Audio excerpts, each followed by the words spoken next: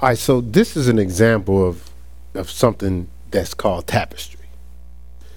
Now, the difference between something that's called tapestry and something that's just a weave.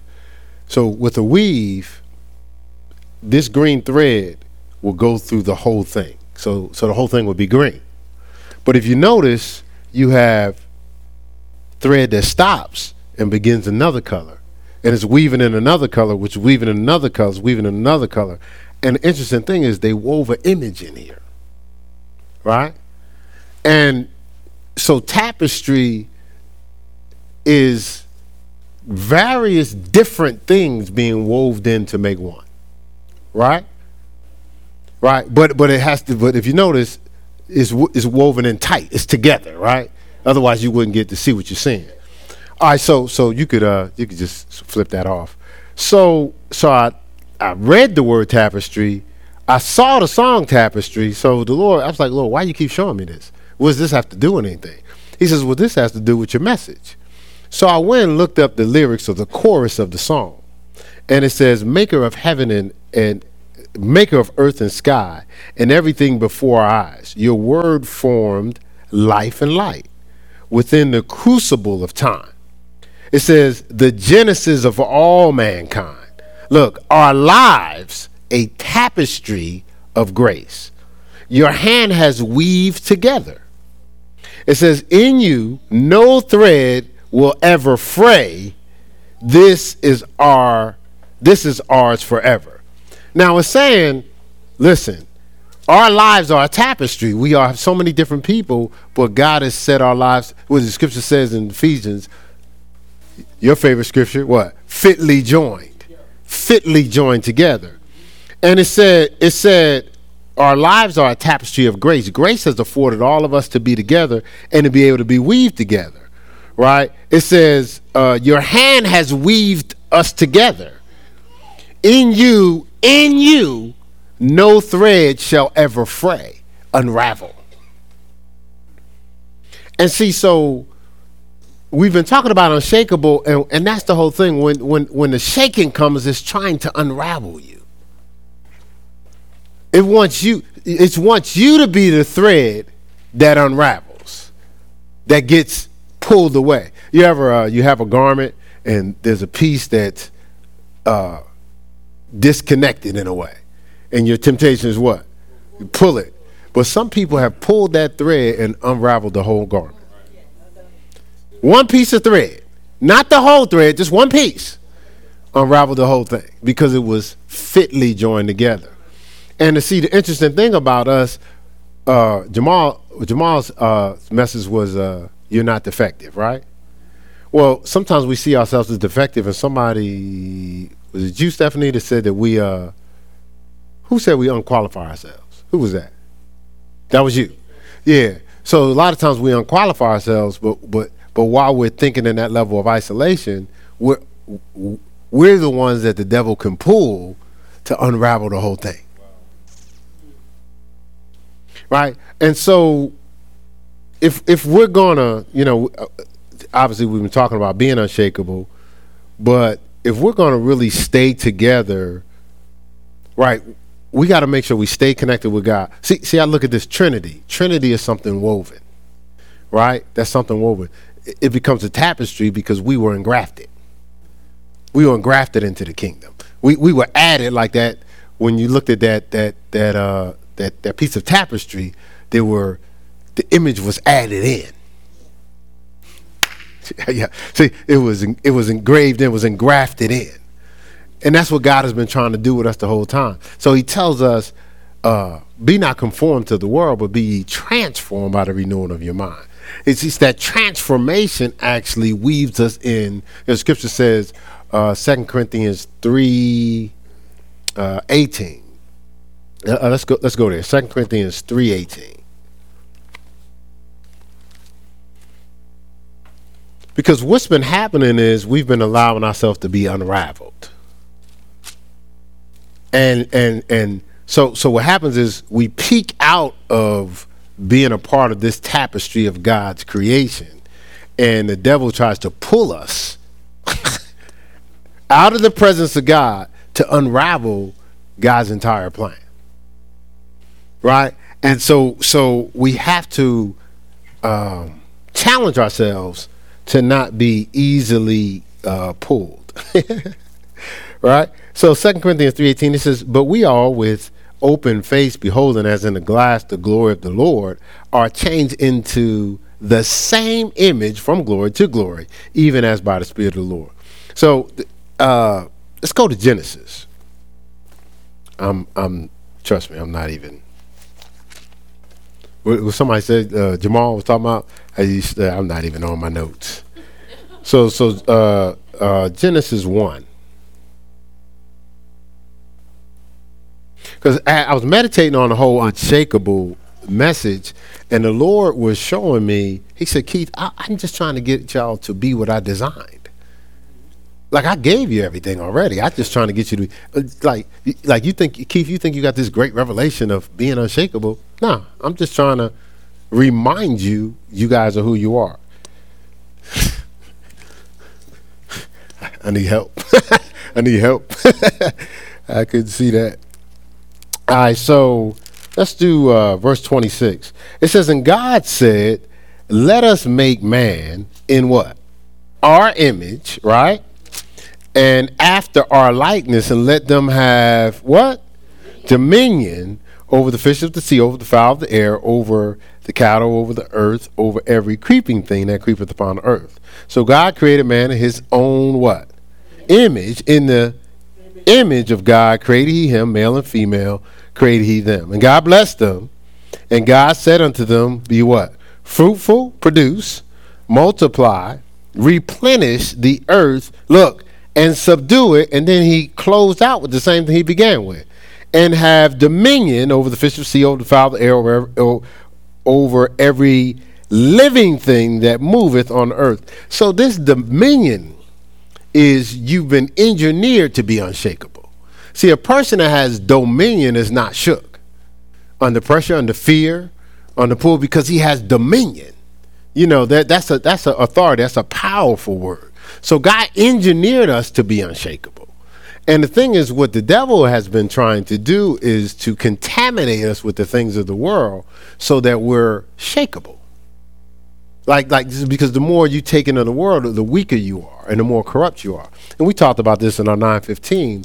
Like we ascribe to these things of the world without thinking about it, you know. And then we just say, well, you know, we make statements like everybody's doing it, or I don't see anything wrong with that. But what are we really looking? What's in our head? And I share this with you as a I was gonna say a former athlete, but I'm still an athlete, right?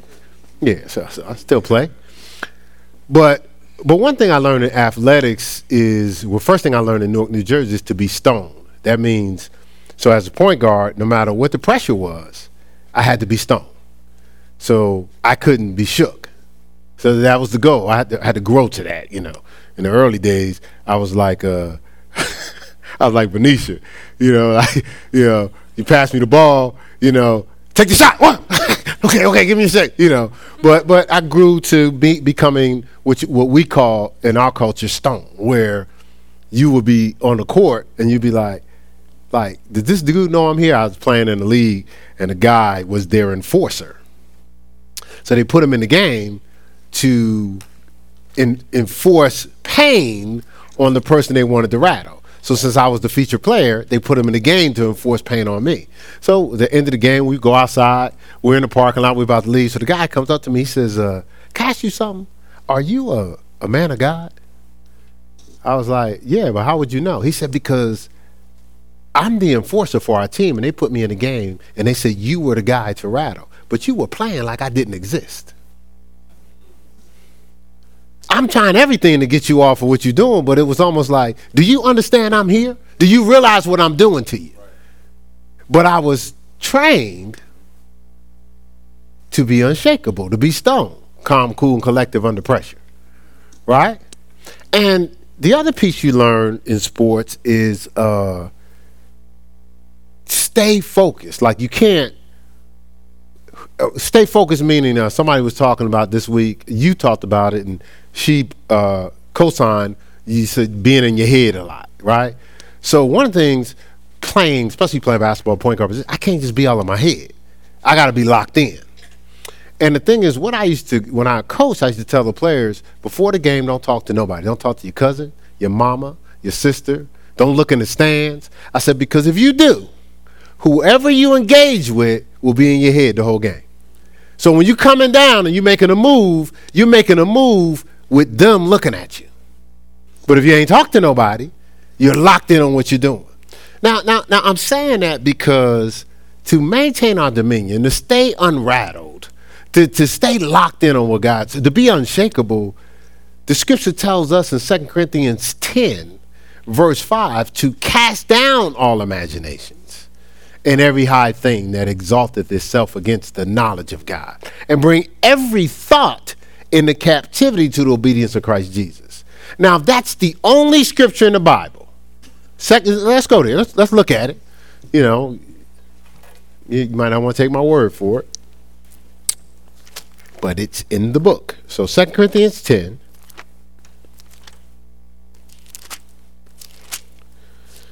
I said verse 5, but we'll just, since we're reading through it, we'll start with verse 3, since it's really leading into verse 5. I have to get there, I know. But it says, verse 3 says, for though we walk in the flesh, we do not war after the flesh. So basically, we're living this life, we have fleshly bodies, but we don't war, we don't respond using our flesh. It says, for the weapons of our warfare are not carnal. The word carnal means fleshly. It says, but mighty through God to the pulling down of strongholds. So just for a second here, we'll park their strongholds so we can all have a full understanding and we're on the same page. So strongholds are almost like unshakable negative thoughts in your mind, right? So what happens is we've taken on the mind of Christ, and let's say the adversary doesn't have access to your spirit, but he does have access to your mind. He can offer you thoughts, right? It's our job to cast them down or reject them. So let's say he offers you a thought. So you have the wrong thought in your mind to do something you know you shouldn't be doing. You know, could have been last night, earlier this week. It could have been anything. It could have been, I should have told the truth, whatever. Well, that thought's in your mind, but for you to act on that thought, it has to stay in your mind, right? So what happens is, how many people have done something they know they shouldn't have done, besides me? All right, so I have to say besides me so everybody get them hands up, right? Right? So we all included, right? Well, normally, how does that play out? You know you ain't supposed to do it, but you really are a nice person. You're not evil. You want to do right. Right? Right? That is right. I should got amens from everybody, right? Unless you want to do wrong. Right? All right, so you have to come up with a reason, right?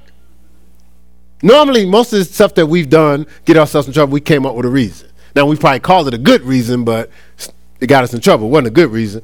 And so those reasons are building pillars in your mind, holding the thought. The reason is actually telling you the thought's okay. What you're processing through is okay, right? And so you build up enough reasons to hold the thought in your mind long enough to eventually you act on it, right? Does that make sense? So that's it. So now you have a stronghold in your mind, okay? All right. So and that came from in the book of Genesis when God told them not to eat of the tree of the knowledge of good and evil. Right, but then they ate of the tree. Before they ate of the tree, evil wasn't an option. So you didn't have to, before they ate of the tree, everything was literally all good. I know we throw that phrase around now, but everything is not all good now. Right? But before the tree, because the Bible, God said, God created the waters and it was good, right? He created the trees and it was good, right? Right? Created the heavens and it was good, right? Then it said he created man and he was very good, right? Didn't you say that? Right? Right? So that means everything was what? All good.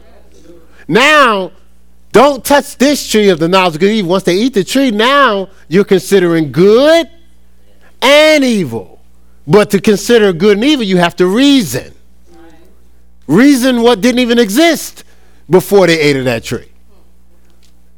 So that's what we do now, right? We reason if we're going to do good or evil, if we're going to do worldly or spiritual, right? If we're going to be all in or not in, if we even going to visit, right? Does it make sense? All right, so let's go back to the scripture now that we have a full understanding of strongholds, right? So it tells us when these things come up in our mind that's going to try to create the strongholds. Verse 5 says, casting down imaginations and every high thing that exalteth itself against the knowledge of God, and bringing into captivity every thought to the obedience of Christ Jesus. Now, let's read verse 6 because this is important. It says, having the readiness, like I'm watching and waiting, to revenge all disobedience, not some, when your obedience is fulfilled.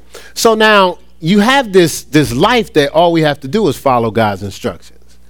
They that are led by the Spirit of the sons of God, right? All we got to do is follow God's leading. All we got to do is follow God's word, meditate on the word day and night, do all that's written therein, then shall you make your way prosperous, then shall you have good success. Joshua 1:8. So basically all I got to do is meditate on this and do what it says. I'm going to be successful and prosperous, right? If that's the only scripture in the Bible, how do I become successful and prosperous? Meditate on God's word and do it. Simple enough, right? So that's as Jamal was saying. No, it was Lewis was saying when he said the people standing up here. He says what they represented was obedience. And I'm gonna tell you, if you probably won't get everything that happened because you had to be here, but I would meditate on those CDs. It was phenomenal. I've never experienced nothing like that. This week was so phenomenal, but they were obedient. Even though, because Stephanie talked about how she was tempted to change her message. But she was the last person, and she sealed everything. And listen, people got breakthroughs. People were broken. People were restored. It was revived. People were revived. Like, not people just throw the word around and just have a meeting where everybody's just shouting and stuff like that, but ain't nobody reviving. Revive actually means something. And we saw it take place. Well, the thing is, we're reviving back to what's going to make us prosperous, successful, fulfilled, because that impacts lives. The Bible says, let your light shine. Your light ain't shining if you ain't successful and prospering. Right? It's just not. And what I mean is just bear with me, going back to Genesis 1, fruitful, multiply, replenish.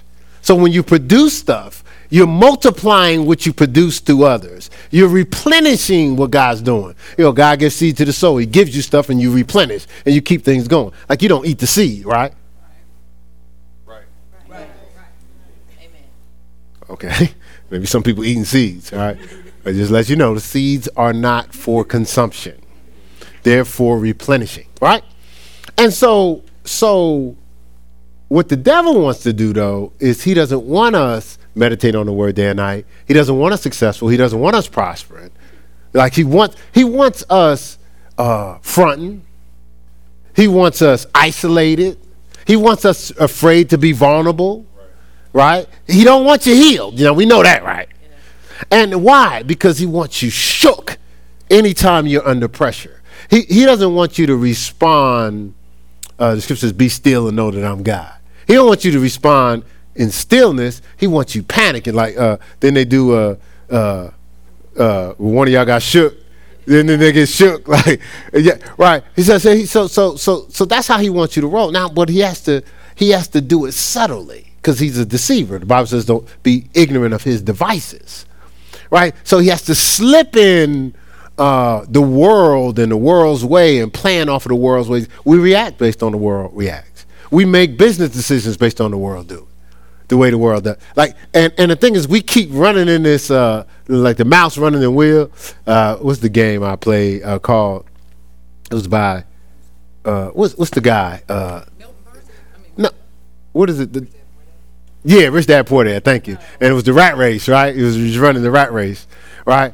So what the adversary wants us to do is he wants us to be running on that wheel, right?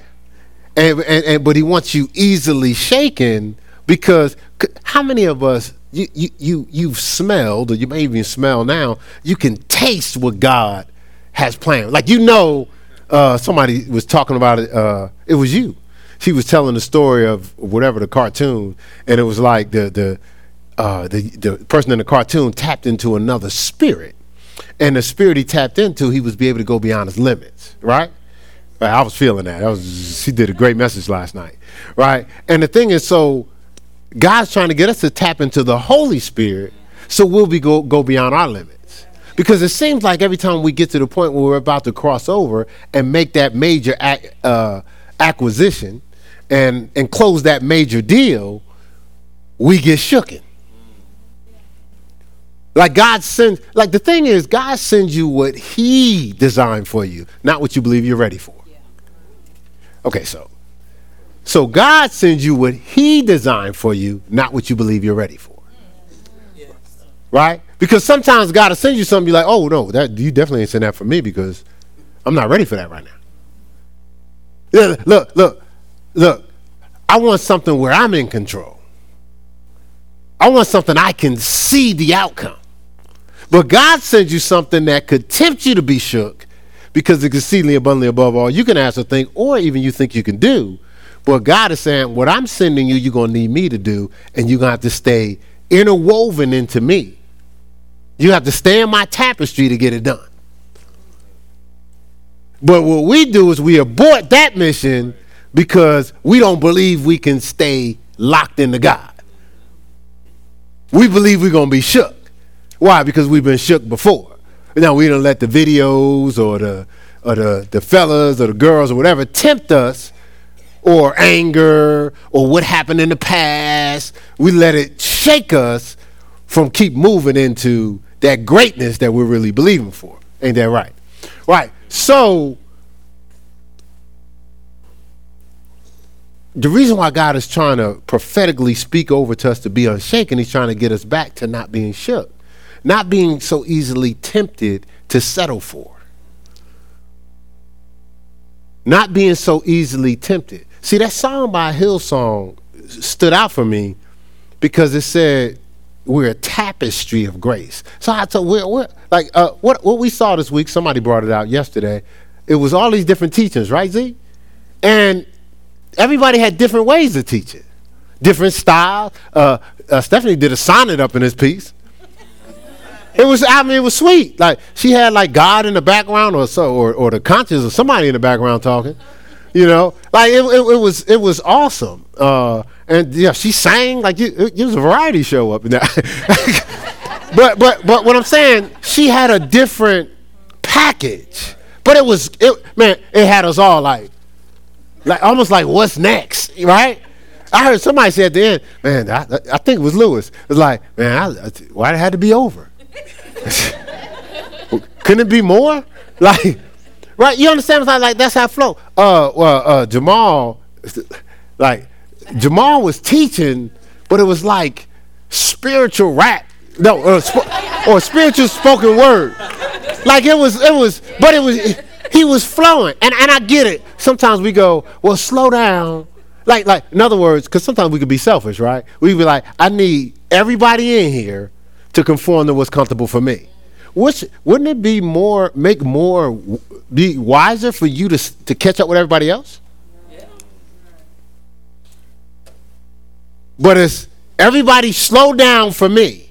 But God is not slowing down because he wants you to catch up, and eventually you'll see the pace that you can operate at. You don't teach a kid how to ride a bike saying, well, if you're not comfortable with balancing, you just stay over there. No, you challenge them to do stuff they didn't do. Now, what I used to do is I would get them on a bike, and I would run them real fast. I'd be behind them, and I'd be talking to them, Yeah, you got it. You got it. You got it. Well, halfway down riding, I don't let go. And I'd be like, oh, you got it. I got you. I got you. I'm not holding the bike. They riding themselves. Then after a while, I just be quiet. They be riding all down there. Then they realize I ain't said nothing. And they get shook. You was already riding. You was rolling. You had your balance. But soon as you didn't hear the voice, you got shook. Right? Right? So God is trying to get us someplace. Listen, I'm going to tell y'all right now, this is not how I had this planned out. Like, totally. What'd you say? Like, I don't even know what I'm supposed to be doing. I know what I was supposed to be doing. Jamal was teaching this week, and he used an example of Saul. Actually, he articulated it better than I've heard it done in a long time. But what he said was, God had gave Saul some information. So now the information he gives him is in the midst of attack, war, panic, and he has his army coming. He says, okay, this is what we're going to do. I just need you to wait 7 days. And we got it covered. Seven days, and we'll take care of it. Just need 7 days now. Not 7 years, 7 days. Now Saul done seen all types of victories. God done all types of stuff. So the way Jamal described it, 7 days and 2 seconds. Well, he got shook. Well, the man of God ain't here. Remember they was arguing at each other. Hey, the man of God ain't. Well, forget you then.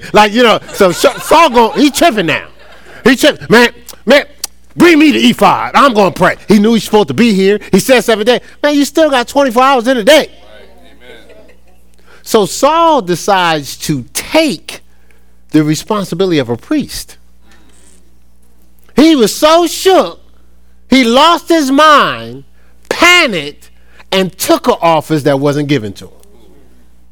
Listen to what I just said, because I'm not just talking about Saul here. He panicked. He didn't think God was going to promote him. God was going to deliver him, so he put his hands on it. Right?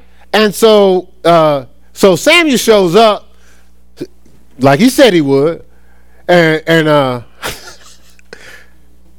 what have you done? Like, are you crazy? And so Jamal has said something that I thought was powerful. Jamal said that that one moment of disobedience, because the scripture says that he would lose his kingdom, like nobody gonna be on the throne in his kingdom forever. So let's say some of us was in Saul's lineage. We walking around working on these jobs, people treating us crazy, right? And for something in us, we don't feel right. Like we don't feel like we supposed to be there. And it seems like I'm working for people. I just feel like they should be working for me, right? What's that in us? See, we have that lineage of that blood in our system that we supposed to be kings, royal in a certain place. But because somebody made a bad decision, we show up working in the palace when we would have had the palace. Now, I just mentioned Saul. You have decisions you're supposed to make. You have things you're supposed to wait for. If you panic, get shook, and don't do what God tells you to do, some of us have done it, it's not just costing you. That's right. It's costing your lineage. It's costing generations. You got shook in a moment, and it had an eternal impact. Didn't you say something similar to that? I just remixed it a little bit, just a little remix. Right. All right, so that's 1 Samuel 13, 10 through 14. But I just thought that was powerful. And I think Jamal, you gave another example too. I don't know if I wrote it down. Solomon. Thank you. And did I write that down? Hold on. Pretty good with notes. But he was saying how Solomon, same deal. He had to stay locked in. He compromised, but it affected generations forever.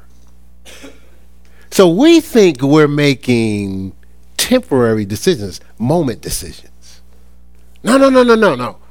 We're making eternal decisions. The Bible tells us in 1 Timothy 6, lay hold on eternal life. And the scripture says, don't look on the things that you see, for they're temporal. look on the things that you can't see, for they're eternal. It's saying, don't spend all your time looking through your natural lenses. You need to be looking through your faith lenses. You need to look into, because the scripture says we have all spiritual blessings in heavenly places, right? So he says you need to be looking beyond the realm of what you see, because the choices you make are impacting where you're going, not just where you're at. And so how old's Tatum now?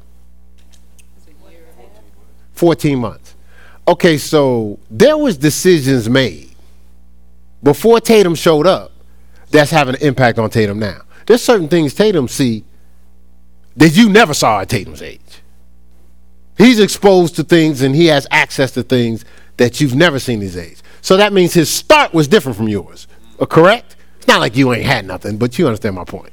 So if his start was different from yours, what do you think his future's like? Wow. If what he sees now is his norm, wow. So now he sees 7,600 square foot house. That's like Tatum ain't walking around going, wow. Like I've been at the house. I ain't never seen Tatum. Pastor Keith, you got to see this, man.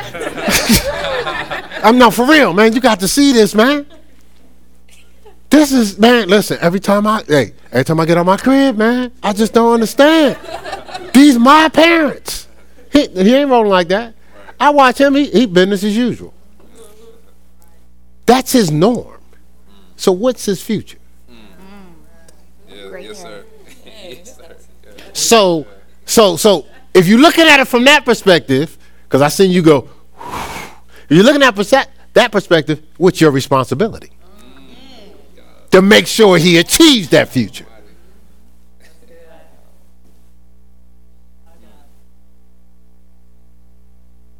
Oh, don't get quiet in the church now, in the Holy Ghost church. Don't get quiet in the Holy Ghost church now. Right, so we can't be shook. Right. Like that, the skit was great. It was great. You can't be pulled. You can't be swayed. You can't be tempted. You can't be rattled. You can't be unraveled. There's lives at stake. Listen, I'm one of those kids. If y'all don't realize this, children grow up. Just newsflash. I mean, I know it's probably like, really? Yeah. So a decision was made. I'm just flowing with the Holy Spirit. But a decision was made when I was young. So my parents had me see 1, 2, 3, 4. I was the youngest, fifth. So they had it. But when they had me, it was they were both shaking. You know, they were like, it's hard to be together. So my mom, she couldn't take it. She just couldn't take it. You know, she saw my dad as this is on video. Well, it's true. So my dad was kind of more of a player. So she just couldn't take it. She took all the kids one day. Took all the kids over to Mama's house, right? I said Mama. So they took over to Mama's house. And so my dad, you know, whoa. Whoa. My kids. So now he wasn't saying my kids from the standpoint that he was trained how to parent. He was just saying from the standpoint of, I'm daddy. I'm the man in this house. You know, you ain't just. So what he did was he went to get the kids. So children's services got involved, and he ends up getting the kids. He was working. You know, to make a long story short, they went to court, and of course the older kids went with the person that was working. You know, right? Well, I was just nurturing. I was young, you know, 1, 1.5, or whatever. So the Department of Family, Youth, Department of, what is it? Department of Youth and Family Services, DYFS, right? That's what we used to call it in New Jersey. All right, so they said, well, we're gonna have to keep this young fella because he's, you know, he needs like care, you know, like Tatum care, you know. So my dad was supposed to get settled and then come back and get me. Well, I didn't reunite with my family till I was 14. And that was just visiting them on the weekends. I stayed with the foster parents for 17 years. So now you made decisions. And the thing is, I was a kid when you made the decision. And again, my dad's not an evil person. He just wasn't trained to be a parent, you know. So, and what he basically said was, well, I was supposed to come back and get you, but I thought you was better off where you were at. Now, he wasn't making that up. He probably did based on him hanging out and stuff like that. But you don't know who I'm living with either. You don't know what I'm going to go through there, which I've told the stories before. I'm not going to get into that. That's not my point right now. So now I'm a young adult. I show up every pink elephant that everybody had in the house I'm talking about. So I walk through the door. Hey, what about this right here? I'm asking all the questions because, you know, I was one of those families where nobody asked questions, you know, because they didn't want to deal with the wrath of whoever was leading them.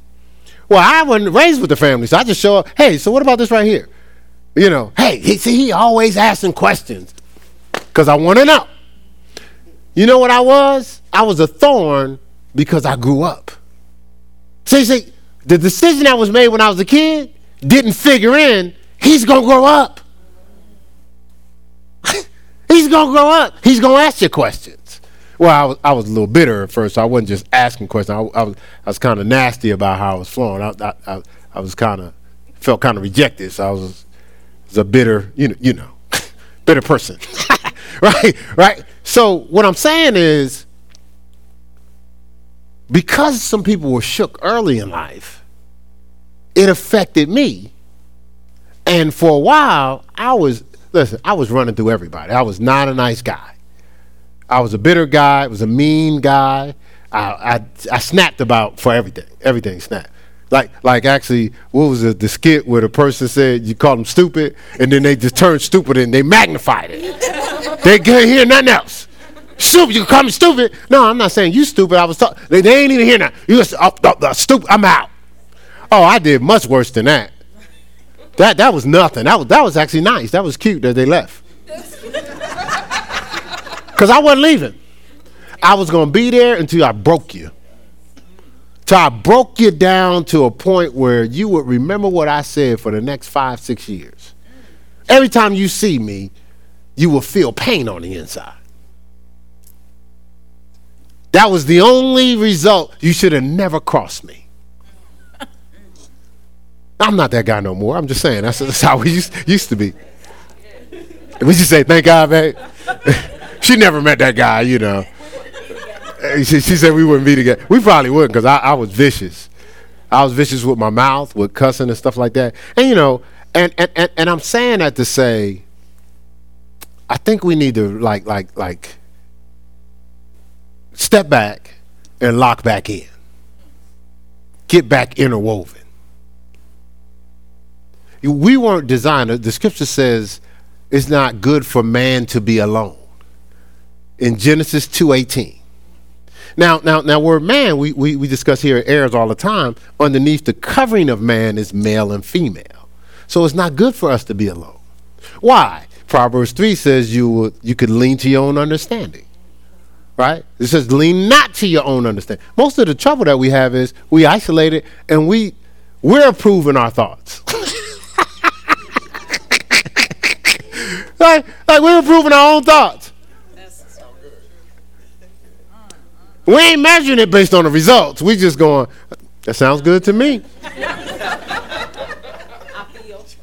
Look at this. Look at this. Don't let me forget, I was at Proverbs 3, and when that's not good for man to be alone, right? Proverbs 18.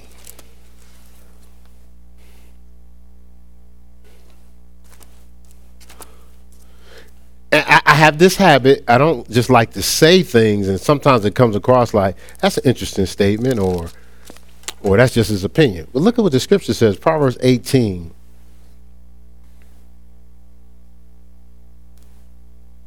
It says, verse 1, it says, through desire, a man having separated himself, decided to be alone, seeketh and intermeddleth with all wisdom. So he's all over the place, right? Verse 2, it says, a fool has no delight in understanding, but that his heart may discover itself. See, a fool doesn't want to understand. He's just spending all his time focusing on what he's saying. Yeah. Like improving themselves. All right, so you got, if you're alone, you could lean to your own understanding. The scripture says you could deceive yourself in James chapter 1. 2 Timothy says you can oppose yourself and have to be recovered from yourself. 2 Timothy 2:24 and 25. So it's not good for us to be alone. That's why we have to stay interwoven as in a tapestry. We have to stay fitly joined. We have to stay connected. It's not good for us to be alone. And that's what happens. And the adversary is subtle. He'll just be feeding you these treats. You know, almost, well, I'm trying to find another way of using it. I was going to say something. Well, we'll just say treats. We'll just leave it at that. I won't give the example. But you following these treats, and you're getting pulled out of the presence of God. Now, these treats are the temptations. It could be alcohol, it could be drugs, it could be lust, it could be videos, it could be anger, right? It could be offense. Who said food? Oh, Terrence said it could be food. And and what happens is, while you're being pulled out, at first you deal with what we call conviction. So here you're in the presence of God. Or the platform will be presence of God. The edge will be the line. And so on the outside of that, the adversary is trying to tempt you like he did Eve. She saw that it was good for food, pleasant to the eyes, to make one wise. Lust of the flesh, lust of the flesh, lust of the eyes, and the pride of life. So he tempted her outside of the presence of God to leave the presence of God, to partake of something. So you leave, when you first leave the presence of God, because you've been in the presence of God, you're gonna feel something. Now we call it conviction, right? So for a while you're Now conviction is supposed to say, whoa, I've gone too far. You should get shook and get back in, right? But sometimes what happens is when we get out here, instead of looking for God's presence, we look for reasons. Right? Yeah. Strongholds, remember? Something to say, well, I mean, I know I'm outside of his presence, but I can always get back. It's like right there. It's right there. Right? Then you take more. You're a little further out. But you go, hey, it's right there. Come on. It's right there. Pivot foot. I can get there. Then you get so caught up. You start moving out of the presence of God. Now you're numb to the signal. You don't even feel conviction. Before you know it, you so far out of the presence of God, you're telling other people, you too religious. Man, it don't take all that. Oh, you one of them Jesus freaks. Here we go. Here we go, Bible man. All right? Because you out here now, so you got to have reasons to be out here too. And the only reason to be out here, because see, the truth is touching on just that little bit of you left, that measure of faith, that love that was shed abroad in your heart, that little bit of you that still, that God leaves in there as you know, like when the planes crash, they got a box with a signal so they can find the plane. That little bit of you left that's supposed to signal you like, whoa, hey, locator, you way out of the presence of God. Right? You've been so shook that you've lost. It wasn't just, you know, if you tear sometimes a piece of thread or something, it's still a piece connected. You know, happens to me with buttons all the time. So the buttons will come off a little bit, but they still there. They still hanging. That's okay. But I don't know. It was what was it? Resurrection Sunday. The button came off. Now I'm right. It took nothing for that button to fall off because I had let it get so far away and so far stretched that all I had to do was move a certain way and the button fell off. I've been moving the whole time in this service. This button ain't budged because it's tied in. Right? It's not easily shook. Right? So just meditate this week. Step back this week. Pray to God this week and ask him, where am I in your tapestry? Am I woven in? And if there's a thread loose, we need to get it sewn back in.